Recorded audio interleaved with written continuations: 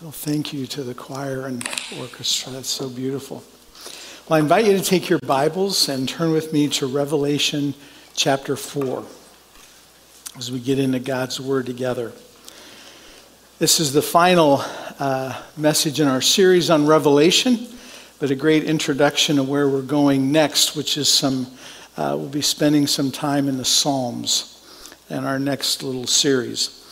So in chapters 2 and 3 of Revelation, John is busy writing down what Jesus tells him to communicate to the churches. And it's almost as if John is out of the story. But John reasserts himself back into the story with the words at the beginning that we have here, "After this I looked." So John is right back in there. And this chapter is teaching us, as I hope always you do, you focus on the words that we sing. And man, we have sung this morning what we are talking about, and that is worship. This chapter has a lot to teach us about that. You know, imagine celebrating a birthday for your child. And you buy a cake and you invite friends and you give them presents. And now imagine discussing it afterwards with your spouse. And you say, your spouse asks, "Hey, what did you think about the party?" And you say, "You know what? I don't know. I didn't really get that much out of it. Didn't impact me. It didn't feed me for where I'm at right now. I didn't get any presents. We sang happy birthday, but on a guitar? I'd rather hear it on the piano. I don't know." You know, but don't we say these things sometimes about worship? You know, it's all about, and I'm guilty of it too. It's all about us, what I like, what I want.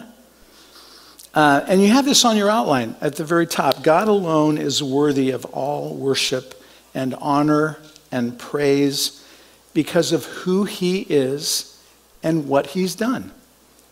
God alone is worthy.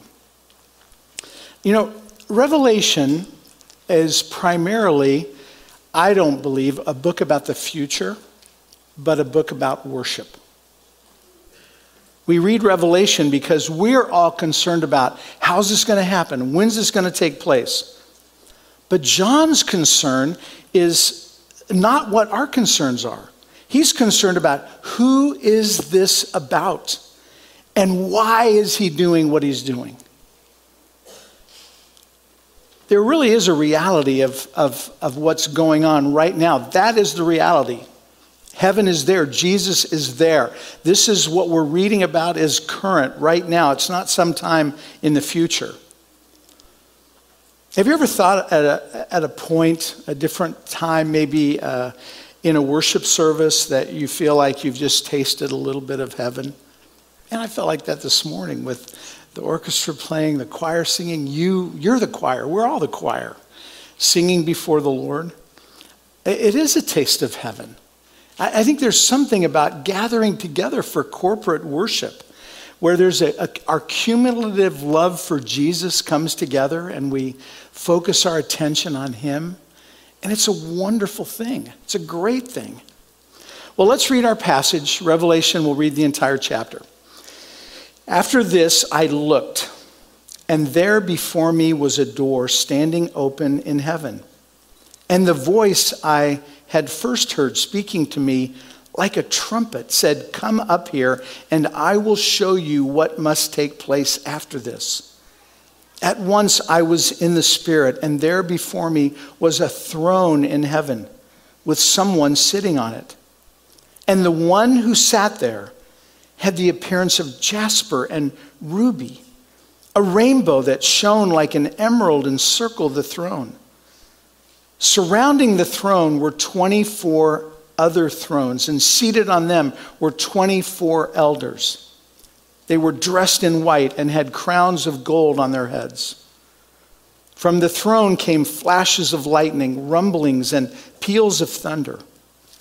In front of the throne, 7 lamps were blazing. These are the 7 spirits of God. Also in front of the throne there was what looked like a sea of glass. clear as crystal. In the center around the throne were 4 living creatures, and they were covered with eyes in front and in back. The first living creature was like a lion. The second was like an ox. The third had a face like a man. The fourth was like a flying eagle. Each of the 4 living creatures had 6 wings and was covered with eyes all around, even under its wings. Day and night they never stop saying, "Holy, holy, holy is the Lord God Almighty, who was and is to come." Whenever the living creatures give glory, honor, and thanks to him who sits on the throne and who lives forever and ever, the 24 elders fall down before him who sits on the throne and worship him who lives forever and ever. They lay their crowns before the throne and say, "You are worthy, our Lord and God, to receive glory and honor and power. For you created all things, and by your will they were created and have their being." This is God's word. This passage, it's obviously about worship. And we're to do that. We're to give all glory and praise and honor to God. Not just on Sunday mornings, but when we are doing our own personal Bible reading, when we're doing our own prayer, but also with every interaction we have with another person, believer, an unbeliever.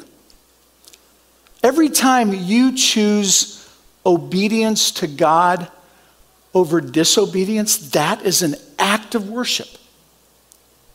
That our lives are to be lived as a worship praise before God. Moses writes in Deuteronomy that our God is a consuming fire.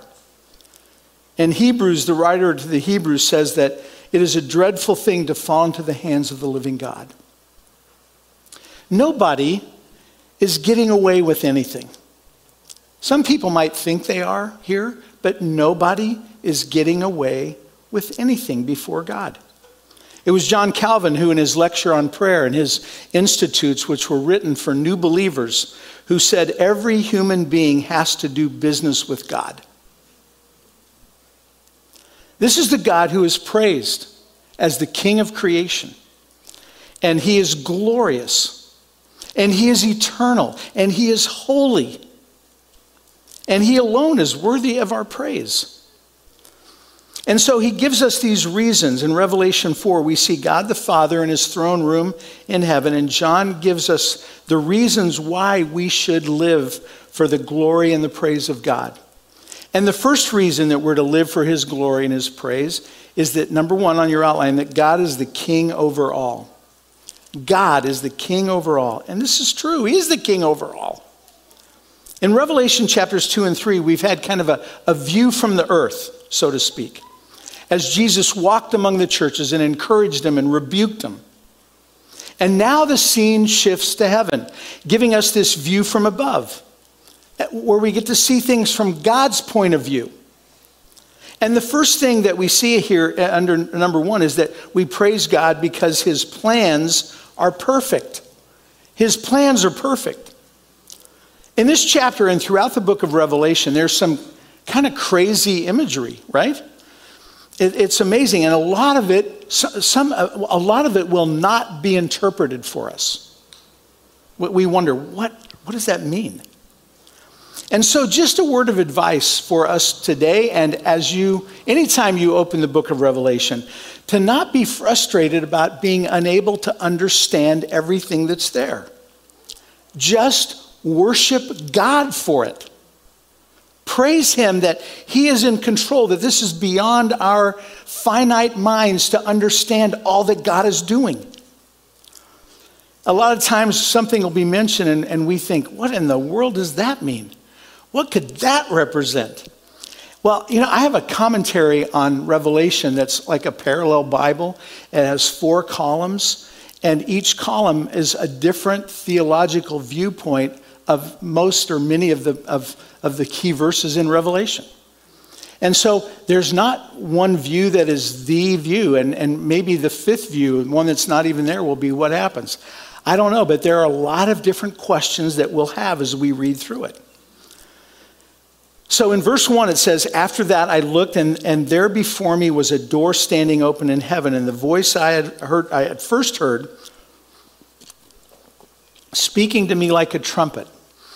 Like a trumpet. You've got that word, the word like, 46 times in Revelation. Again, not all of them are going to be interpreted. When we read this imagery, the best thing you can do is stand back in awe and just say, wow, God, I don't get this, but I'm sure glad you do. I'm sure glad you understand what's going on.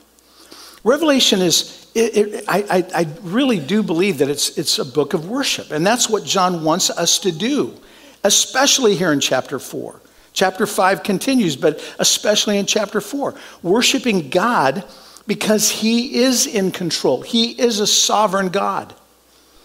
So when it says like a trumpet here, he does interpret, that's Jesus' voice. And Jesus says to him, "Come up here and I will show you what must take place after this." But again, we're not going to understand it all. But we don't have to understand it all. Some of you will know the name Corrie ten Boom. She was, and her family saved the lives of many Jews during World War II by hiding them in their home. They had different hiding places, the name of her book. And she ended up, and her family ended up going to a concentration camp for doing that. And she said, "There is no panic in heaven. God has no problems, only plans." I love that. And then look at verses 2 and 3. And in these verses, we're told to praise God, and this is on your outline, because of who he is. Look at verse 2. "At once I was in the Spirit, and there before me was a throne in heaven, and someone sitting on it." So John's in the presence of God as he's taken there in this revelation, this vision that he has. And he says that at once I was in the Spirit, and there before me was a throne in heaven, and someone sitting on it. John is in the presence of God. Maybe this is a little bit like the third heaven that the Apostle Paul talks about in 2 Corinthians chapter 12. John doesn't attempt to describe the one sitting on the throne. He can only tell us what this person is like. And he says in verse 3, the one who sat there had the appearance of like jasper and ruby, a rainbow, like a rainbow that shone like an emerald encircled the throne. And that makes sense because of what Paul said to Timothy. Paul said, "This is the King, eternal, immortal, invisible, the only wise God." And then later in Timothy, Paul says that that God dwells in unapproachable light, and no one has seen or can see him. And so in our own sinfulness, no one can look at God and live. But John does his best here in this revelation, and he sees a throne, and he mentions the word throne 40 times in this book. And the word throne is only mentioned another 13 times throughout the entire rest of the New Testament. And we do have some notable mentions of God's throne in the Old Testament that I think are worth reminding ourselves about. In Isaiah chapter 6, "I saw the Lord seated on a high and lofty throne." And then in Psalm 47, God reigns over the nations. God is seated on his holy throne. And maybe the best way to sum this up is that God is beyond description. He is beyond our minds. Our finite minds will never be able to comprehend an infinite God. But we know he's awesome. We know he's spectacular. We know that he's magnificent. There is no God like our God. That's why we praise him. And then in verses 4 and 5, we praise him next because of his power. We praise him because of his power. In verse 4, we see the privilege God gives us to be in his presence. Surrounding the throne were 24 other thrones, and seated on them were 24 elders. They were dressed in white and had crowns of gold on their heads. This is an example of different interpretations that can exist. I found no fewer than 6 different ideas of who these elders are. We don't know. God knows. Maybe that's the best theological answer you can give. I don't know. Verse 5 is one of those Old Testament allusions. I don't know if you remember, but we said at the beginning that more than any other New Testament book, Revelation has more allusions and quotations from the Old Testament than any other New Testament book. 245. The next closest is Hebrews with 85. So nearly around triple the number that are in Hebrews. But verse 5 is one of those Old Testament allusions. And in Exodus 19, God is reminding the children of Israel that he has spoken through Moses. And so Exodus 19, verse 16 says, on the morning of the third day, there was thunder and lightning with a thick cloud over the mountain and a very loud trumpet blast. Everyone in the camp trembled. Sound familiar? It's almost like John had this open. It's like this was fresh in his mind as he's describing what he's seeing in heaven. And this is what John is pointing us to, God's awesome power and God's awesome strength. Has there been a time in your life when you have experienced the power of God? Maybe it was in a conversation you had and you knew that God was nudging you to talk to this person about the Lord and you took the risk and it was really awkward and really uncomfortable, but you saw God come through and you experienced there the power of God. Maybe it was a time that you definitely got out of your comfort zone talking to someone about something else, or maybe it was a time you said no to a temptation. And you know that it was the power of God that allowed you to do that. And then in front of the throne, 7 lamps were blazing, and these are the 7 spirits of God. And this is the Spirit who convicts us of sin and who is perfect. That's the number 7. He convicts us, he changes our hearts. Titus 3:5 tells us that the intimate and the important role that the Holy Spirit plays in our salvation. It says this, he saved us not because of the righteous things we had done, but because of his mercy. He washed away our sins, giving us a new birth and new life through the Holy Spirit. And this is the same Holy Spirit that is blazing before God's throne in verse 5. In front of the throne, 7 lamps were blazing, and these are the 7 spirits of God. It's like in Isaiah 11, the Spirit of the Lord will rest on him, the Spirit of wisdom and of understanding, the Spirit of counsel and of might, the Spirit of knowledge and the fear of the Lord. So God is perfect in his person. He's perfect in his power. The Spirit is perfect. And then Paul tells us that Christ's return should encourage us. I don't know that we focus enough on being encouraged by Christ's return. And maybe, I think it's because we're so comfortable here. We have so much freedom here. If you want to be encouraged at our brothers and sisters around the world who go through a lot of persecution, you can find the information online. Open Doors is a place that follows and tries to be an encouragement to those who are under persecution. And in the last 12 months, they have these statistics that 5,898 Christians in the last 12 months around the world were killed for their faith. I don't know if I've heard of anyone here that has. 5,110 church buildings and other Christian buildings were attacked around the world. 4,765 believers were detained without trial and were either arrested, sentenced, or imprisoned. You talk to them about the hope of Jesus coming back, they live for that hope. It's what keeps them going. And then it says this on the website, these numbers are heartbreaking. And yet they do not tell the whole story. James 1 says, "Consider it pure joy, my brothers and sisters, whenever you face trials of many kinds, because you know that the testing of your faith produces perseverance." That joy is what we see when we hear and work with Christians all over the world who suffer because they serve Jesus. So we need to remember that even here with all of our freedoms, God cares for us. He will never leave us. He will never forsake us, no matter what you're going through in your life.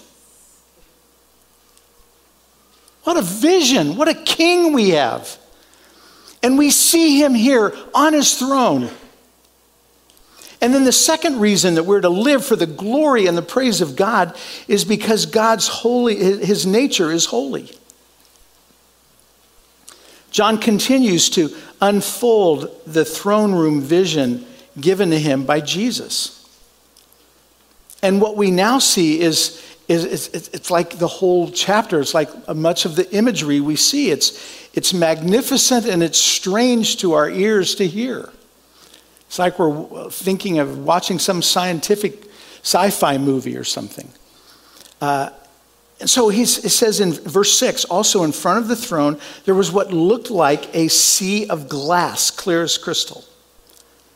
Surrounding God's throne, it's a sea of glass.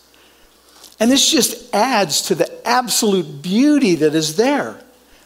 And we can only guess at what it might represent. Maybe it's focusing us on the purity of God, on the holiness of God. This is the sea of glass. This is what one commentator said, may pick up on the fact that the sea is usually negative imagery in Scripture as a place that's wild and untamed. Think of Jonah. But here it has clearly been tamed, appearing like glass, clear as crystal. And then next, his holiness is shown by his creation. The point here is that there's a universal need to worship God. And even the ocean, even that reflects him. Everything is to worship God. We're to submit to his gracious love and his creative power. And all of creation points us to him. That's what we read in Psalm 19. The psalmist says, the heavens are telling the glory of God. Day after day they pour forth speech. Night after night they display knowledge. Their voice goes forth to the ends of the earth. And so the canyons and the oceans and the mountains and the stars are all doing what they were created to do. And that is to point us to God. They are, in a sense, submitting and declaring the glory of God because they're doing what they were created to do. In that sense, they're worshiping. It's like the psalmist and John are asking, are you being everything you were created to be? Are you worshiping God with all your being? Are you submitting your life to the greatness of the Creator? God designed us to worship him. Are we doing that? If we don't worship him, we're going to worship something. We were made to worship. Here's an example. Football season is upon us. And we all know a football fanatic or two, and there's nothing wrong with that. I mean, there's nothing, if that's, however, I know before I was a Christian, the focus of my life was sports. It was all about sports. Everything had way too much importance for me in my life if it was related to sports. But if there's nothing else, they listen to podcasts about football. They study the statistics. They get ready for draft day because they're probably playing fantasy football. They talk about it. And again, I'm not condemning that. I don't think it's wrong. But if that's the only focus of your life, it's wrong. Then on Sunday, they spend a lot of time and effort to actually get into the presence of the object of their adoration, to watch a football game on television. And when the object of their love is presented to their senses, their whole posture changes. You know, we say, well, we don't want to raise hands, but I see a lot of hands being raised in the stadium. They're raising their hands all the time. Why can't we raise our hands? I mean, we shouldn't be forced to. We should have the freedom to if we want, or have the freedom to not do it if we don't want. But they praise their team. They shout at the television screen, and even if the team obviously can't hear them, and you can see it on their face. It's like we try to soothe ourselves like our culture does, the world does, with all these placebos. What is it for you? Maybe it's alcohol. Maybe it's drugs. Maybe it's pornography. Maybe it's an emotional affair. Maybe it's an affair. Maybe it's scrolling through social media. What is it that takes you away from worshiping God? That's what John's getting at here. Live for what you were created to be. And that is to live for the glory and praise of God. We see if we can try to control things. We want to have everything under our control. And we try to numb ourselves because we are pathetic at running our own lives. You see examples of it. You all know examples of it. There's this universal need for worship. And this is what John realizes as he sees the reality of heaven here right now. So do you recognize worship in your life? What moves you to tears? What grabs you by the throat, so to speak? Those are not rational things. Those are things we worship. John says this is why you were created. This is what should guide your life. Sometimes it's not easy to figure out what we really worship. And maybe you worship your need to be in control. Maybe that's what I think people who don't believe in the supernatural, what they do. This isn't an exact quote, but this is, I think, what C.S. Lewis is saying when he says, you're cowards. You're half-hearted creatures. You don't want to surrender. You don't want to glorify anything. You're down in the mud playing with your toy trucks, namely sex and ambition and money, when infinite joy is offered to you. And what Lewis is saying is have the guts, have the courage to surrender yourself to something greater than you. Throughout God's word, God is continually saying, praise me, worship me. Why is God saying that? He doesn't need our praise. We need we need to praise him. That's what we need. We need to focus our lives on him and worship him. Do we do it perfectly? No, we're human, we sin, but we're striving all the time for that. And we tend to play the game of church. And trust me, we're all struggling, we're all hypocrites. We're trying to do it right. We don't always get it right. But the words to the song, I was particularly keen to them because of what I'm talking about this morning. But I hope all of you were. They were so powerful. And the words that we will sing are powerful words. But it's so easy, and I know this because I've been a Christian long enough that we get caught up in because we know the words, we can look around and think, oh man, our minds start wondering, wow, what am I going to have for lunch? I'm starting to get hungry. Or, what is this person thinking? Why didn't they greet me this morning? Or did I turn the lights off in my car? I don't remember if I did or not. Or at home? Or did I turn the iron off? Whatever. But it's not worship. It's so easy, and we all need to fight against it. And I believe we do. But fight against just playing a church game. That's not why we're here. We're here to worship God. And when we genuinely praise him, our lives are filled with joy. And so his holiness is shown by his creation.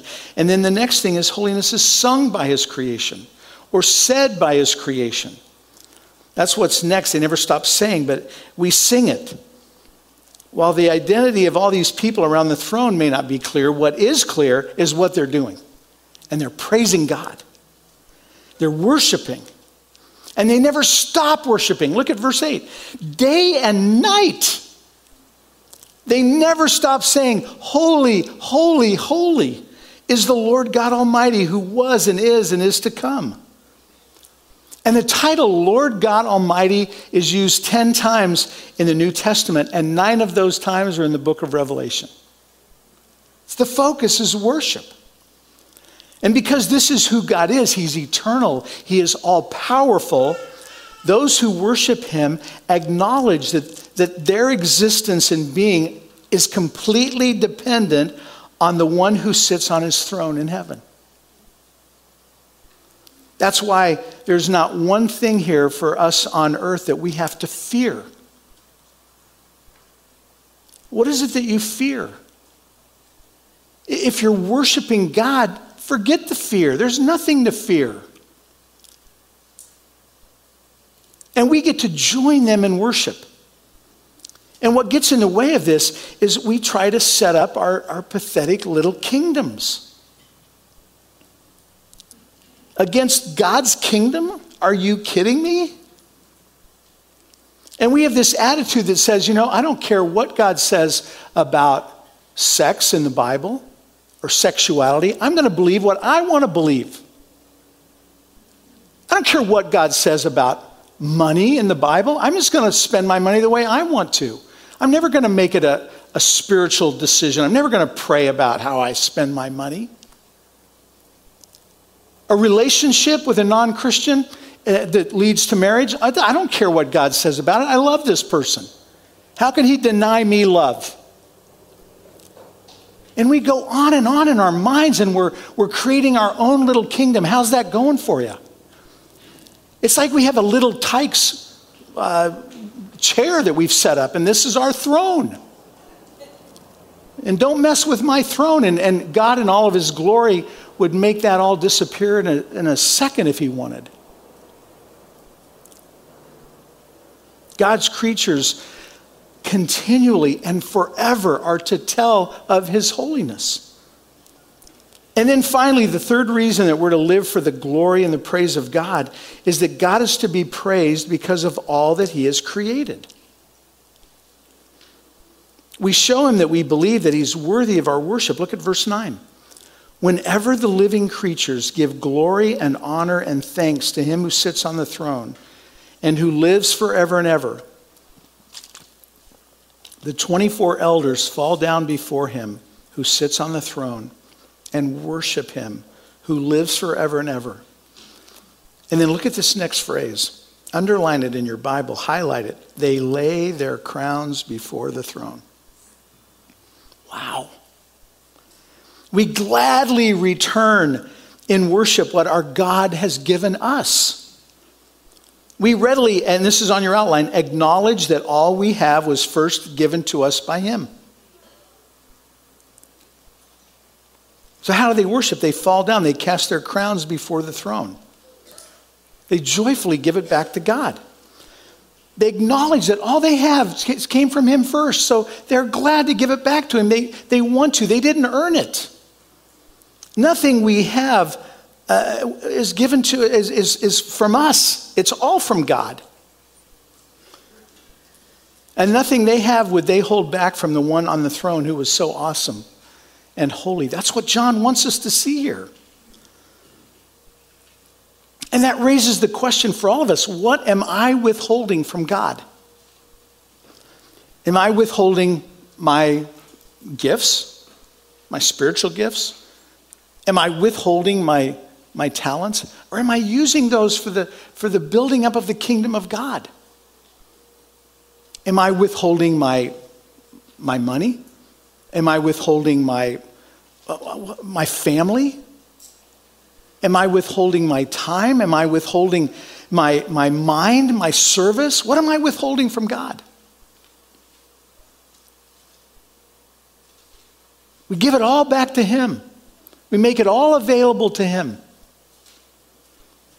And it's when we make our crowns, our gifts, and our talents available to him that we can see that he's worthy of that. That's we see. It's like worship, where he's so valuable to us. One commentator said this: we miss it when our focus Anytime becomes horizontal, riveted on people or things, rather than vertical, centered on God and God alone. And we take it all, we give it back to him. Think about it this way. When we give it back to him, what he's blessed us with, in a sense, we lose control. Because he's in control. You don't belong to yourself when you're worshiping something else. I've worked with enough people who are alcoholics to know that they don't necessarily want to drink. They feel like they have to. Their lives, they've lost control to alcohol. You know that. You've seen that, I know, in your lives. It's the same thing with pornography or gambling. Whatever it is, we lose control to what we worship. So have you lost control to God? It means that God should be our number one priority, and the way we submit to him, the way we conduct ourselves in terms of our career. We submit to him in terms of the way we carry on relationships with other believers, with other unbelievers, the way we speak to others, the way we form our opinions, our minds. Has that happened to you, that you've lost control to God and allowed him to direct your thoughts? Well, I need to bring my thinking is not in line with Scripture, and so I read Scripture, and wow, I need to bring my thinking, my opinions in line with God's Word. Have you seen this radical kind of reorientation in your life? What I read from John in Revelation chapter 4 is don't dabble in worship. Don't make it a game. You know, people who come to worship service twice a year, and that's all they ever want to come, are dabbling. But we have to be careful, because we can never miss a Sunday and be dabbling. Where's our mind? Where's our heart? God says, you worship me with your lips, but your hearts are far from me. We don't want that to be said of us. You know, I do know that there are many here who worship in spirit and in truth. They worship with all their hearts.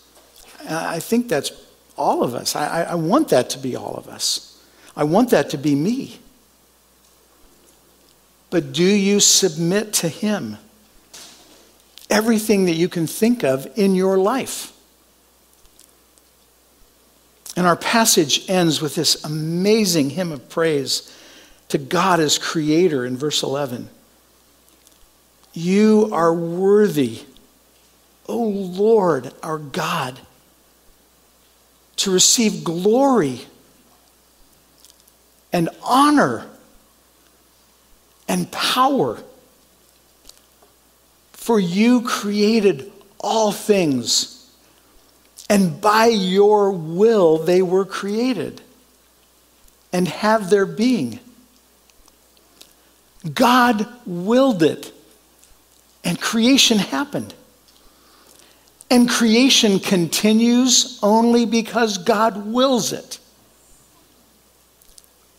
And you are still here today because God wills it. God still has a plan for you. He has no problems. Remember Corrie ten Boom? He just has plans. And if you're here, if you're alive, if you're breathing, God has plans for you. When those plans are over, you won't be breathing anymore.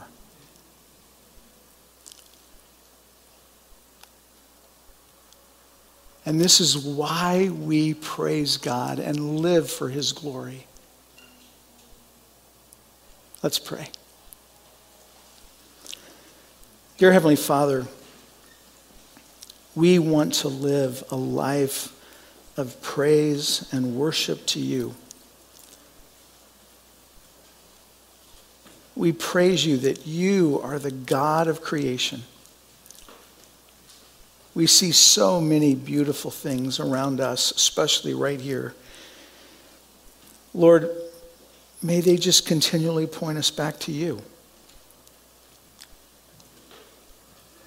All the saints adore you, casting down their golden crowns around the glassy sea. May that be said of us.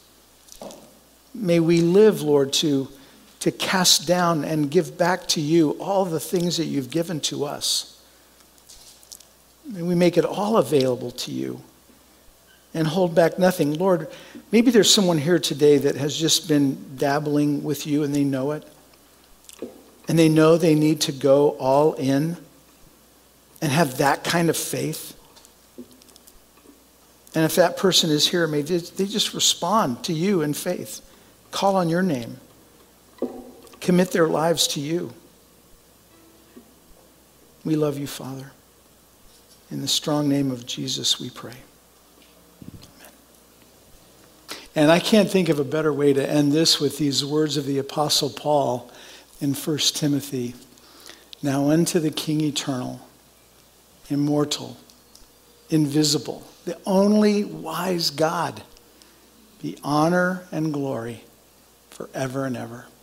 Amen.